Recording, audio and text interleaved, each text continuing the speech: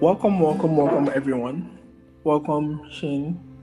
He's the co-founder and MD at InvestSure to the Startup Couch today.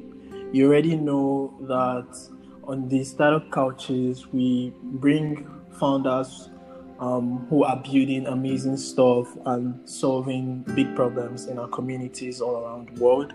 And just to hear their stories, to hear insights from their journeys, and to understand what products they are building and how that impacts our societies, basically. So, welcome, Shane. Nice to have you.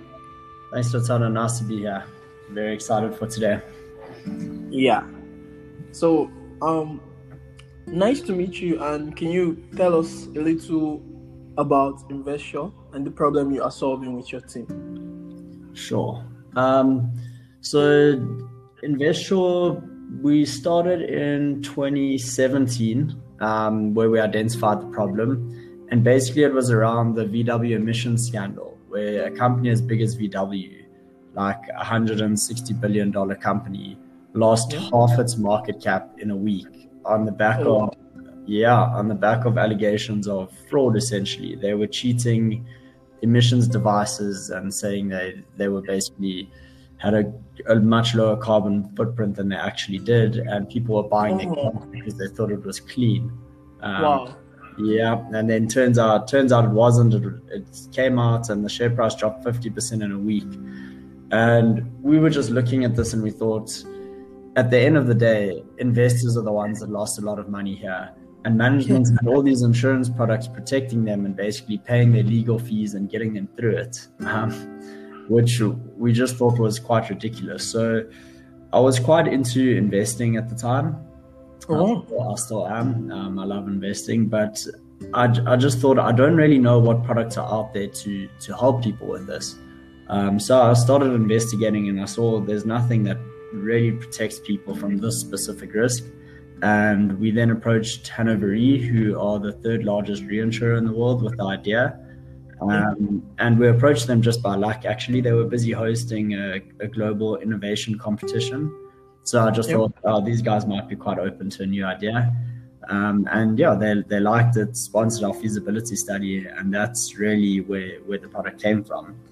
Interestingly, in our early days as well, we hadn't even, we were busy designing the product, and we approached a trading platform called Easy Equities with it, and they said, "Oh, we quite like this product. We'll help you bring it to market." And while we were doing that, there was another big fraud event in South Africa, a company called Steinhoff, and they were accused of accounting fraud. They were a top 20 company in South Africa, and they might have even been in the top 10, and they lost 90% of their value within the first week. So yeah, while we were designing the product, there was a huge fraud event in the country that we were building it in, and that just fast track our time to market. So yeah, that's the story of where we came from. Wow, that's crazy, actually. Wow. Yeah, that's really, really crazy. So I guess you have mentioned how the journey started in 2017, and basically the background also. That's actually amazing. I think the next question I want to ask would be, how often does this particular use case, because this is really, really niche, right? You agree with me? So how often does this particular use case of things like fraud happening for publicly listed companies, how often in your calculations does things like this happen? Sure, yeah. So you are correct. It's a niche product. We're basically targeting people that invest in individual shares that don't have super diversified portfolios. So let's say less than 20 stocks in their portfolio. That's our target market. And that's just because any individual loss in a company they're exposed to could cause quite a big dent to their portfolio. So that's sort of our target market. And in terms of how often the risk happens, in South Africa, we covered the top 120 companies. And in the first, I'll say 2 years, there were 2.5 years, there were 25 events that met the definition of what we cover. And 12 of those dropped by more than 10%. And that's basically when our claims period is triggered. So in 2.5 years on 120 companies, there were 12 different events. So it's actually a lot more. It happens a lot more common than I assume. Yeah, and in the US last year, so we recently launched the product on US shares for South African investors. And in the US last year, on the top companies listed there, we would have paid out claims on 33 companies. So again, like, it happens a lot more frequently than you expect. And it often happens with, if we can call it, hot stocks, right? So stocks that people are really excited about and pouring money into, and the valuation just sort of goes way out of line with what's happening. And then a short seller generally will come along and be like, guys, they are misleading you about their sales or their financials. Or the auditors, I mean, Wirecard came out last year. The auditors came out and said there's $1 billion of cash missing, and that share price also dropped 90%. So when it does happen, it often happens to stocks that are quite overvalued and causes significant share price drops. Yeah. I see. Got it. That's actually really, really insightful. So I guess you have answered my questions about customers, but just tell me a little more. Who are your customers, and how does your partnership with Easy Equities work? Sure. So our distribution model is B2B2C. So basically, we distribute the product through trading platforms primarily. Oh, okay. Yeah. Okay. So we integrate with trading platforms. Our product then appears as a tick box as you're buying your share. So it says, would you like to take out management fraud cover with your purchase? If you do, the policy wording pops up, you agree to that, and it adds the cost of the insurance to your transaction costs. And when you execute your trade, it just passes those transaction costs over to the insurer. And then, so we basically designed the product, but we are not the insurance company. We're more of a tech provider. Oh, okay. Yeah. So our customers are people investing in individual shares through trading platforms, and we integrate with trading platforms. We do also have a direct distribution model. www.investure.insure, but it's definitely not our primary channel. Our primary channel is integrating with platforms and selling to their captive user base. Oh, yeah, that makes sense. That makes perfect sense. According to my research, you last raised $600,000 2 years ago. So my next question is, like, how's the journey been since then? What has this capital raise helped with, like, execution speed and things like that? How has it been since then? Sure. Yeah, it's been quite a journey since then. Lots of ups and downs. I mean, I think you run a startup too, and you'll know, like, daily you can have highs and lows. Yeah. That is the story. Yes. Yeah, exactly. So it's a story of many highs and many lows. So we're a team of 4 actually. It's myself and 2 other co-founders, plus one developer, and our system is really automated, so we can issue like tens of thousands of policies without any manual intervention. So on a team of 4, we've issued like over 40,000 policies. And I would say when Corona hits was obviously it was a good and bad thing for us. So because we are an online distribution player, our existing distribution went up. I mean, I think the month of March 2020, we had 800% growth month on month. So, oh, wow. Yeah, so that was really good, but off a relatively small base. I think we're doing about 70 new clients a month, and we went on that month, I think we had about 900 new clients in March, and that kind of traction sort of kept up throughout the rest of 2020. So that was really good. But on the bad side is that adding new platforms, the B2B leg really slowed down because all the platforms in South Africa are owned primarily by big banks. And they went into months of, let's say, what do they call it, business interruption and business continuity, and those types of focus areas rather than new products. So it slowed down our time to get onto new platforms. But in that time, we then said, why are we looking at South Africa only? Let's look at international markets. And we looked at the US and Europe primarily. And we now have our first agreement. We actually signed last week with a German trading platform. And we also have a German insurer that's willing to take the risk. So it was a blessing and a curse, and it definitely slowed down our time to integrate with new platforms. But I think it helped our metrics significantly. So when we are pitching to platforms, we now have the stats look a lot better. Yeah. And I think the whole expansion plan is actually really, really amazing. Oftentimes with fintech products in Africa, you get told a lot by investors that you can't scale that much without getting into other markets. I don't know if you guys get that too. Yeah. So that's actually definitely a really, really strong play. And like being in the market in Europe, that's actually amazing. Like Germany is a market that's known for really conservative consumers. So like insurance would be something that would be big there. Yeah, so, that's what we hope to. Congrats. So yeah, my next question would be, what's your next milestone as a team, and what do you think about the insurance space in South Africa? So our next milestone is definitely to get live in the European market, as well as to add another platform. So we've got one under the belt, and that's good. But we are chatting to quite a number of others, and it'd be great to close one or two others as well.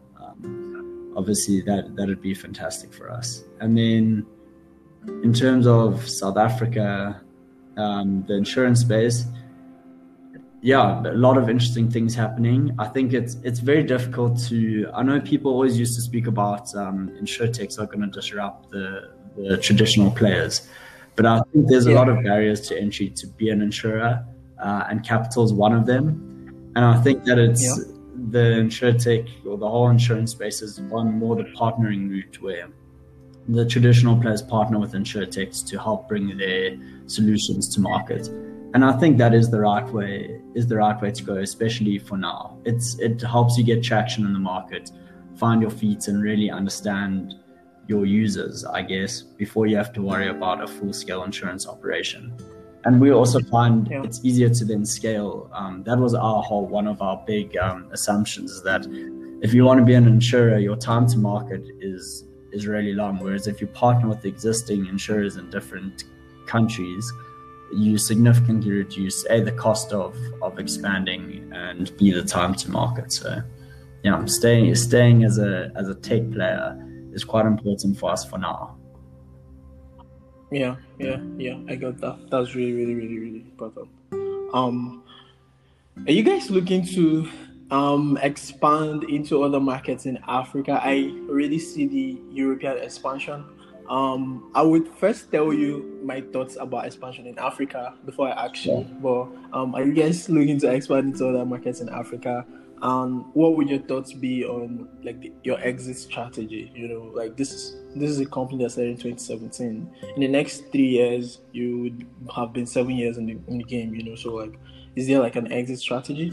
So for me, personally, I think that Africa as a market is, for lack of a better word, not as rich as other markets like the US, Europe, and stuff like that, right?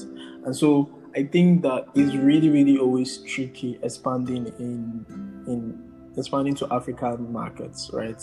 I think in Africa, there are just a few markets where people have disposable income, and one of them is South Africa, right?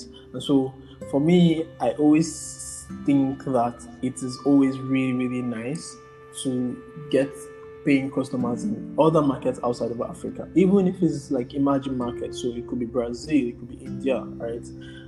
I think that would be even more worthwhile. So what do you think? Yeah, so I mean, I think it depends on your product. As to there's definitely a lot of Africa-specific challenges where products can scale significantly. I mean, 40i have invested in a company that can't remember the countries they're operating in, but it's like Ghana, Tanzania, Kenya, somewhere else, and they have a solution specific to Africa.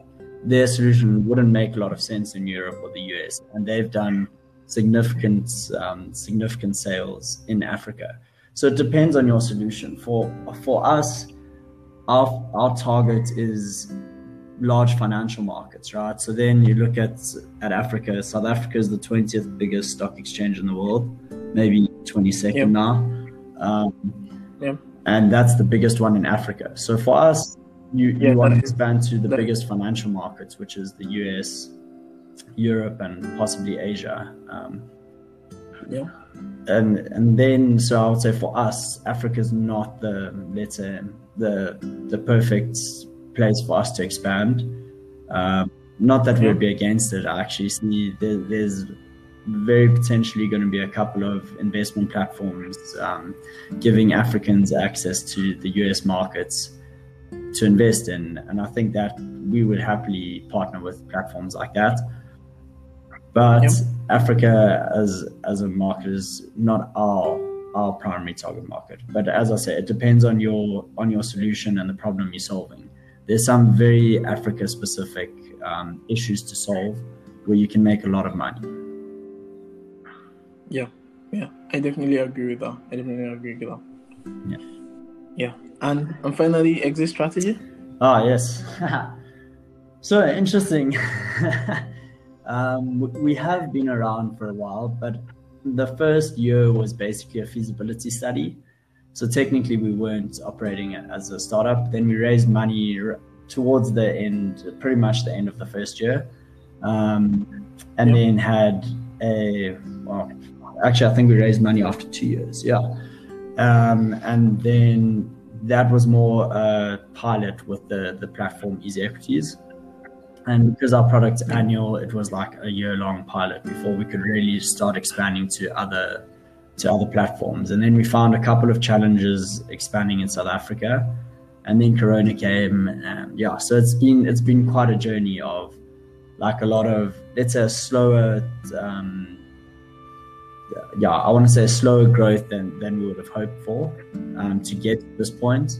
But hopefully from here, expanding into new markets and into Europe, we start to see the growth that we hoped for from the start. So, but I've never seen the startup investor as something that I want to exit necessarily, because it's such an automated product. It can bring you an automated revenue stream that you can then build other businesses off of. So we reckon we could service the whole world like with a team of less than 10 people. Because it's literally API calls. It's standard. We've built the system. It does all the risk management and it issues the policies. The distribution or the platform partners that we have, they generally deal with client queries. So we don't really have too much to do other than to distribute the product and to create marketing material for their client base. I like that automated income aspect of things. Obviously, you say, my plan is not to exit. If someone gives you the right offer, you probably would take it. But the idea at the moment is to build the business into a global business that's creating automated income essentially and a recurring revenue stream, because it's insurance. And then using that money to just keep building out and build new products. Okay. Well, thank you so much, Shane. This has been an interesting conversation. You have, brought us on a journey on this couch through InvestSure, and now we have a full idea of how it works and like the impact it is making in the lives of customers like myself and things like that. So thank you so much for coming on the couch today. I would say I really, really appreciate your presence. And I wish you all the best in the journey as you continue to go, especially with expansion into European markets. I think that's going to go pretty well. So thank you so much. Thanks, Latona, and thanks for inviting me here. It's always nice to share the story. Yeah. So thank you guys. This has been an amazing conversation. Join us, subscribe, and relax, because every week we are going to be bringing you episodes of Startup Couches, where we bring founders like Shane to come and share their journeys and their insights and how they impact our communities. So until next time, stay up. Cheers.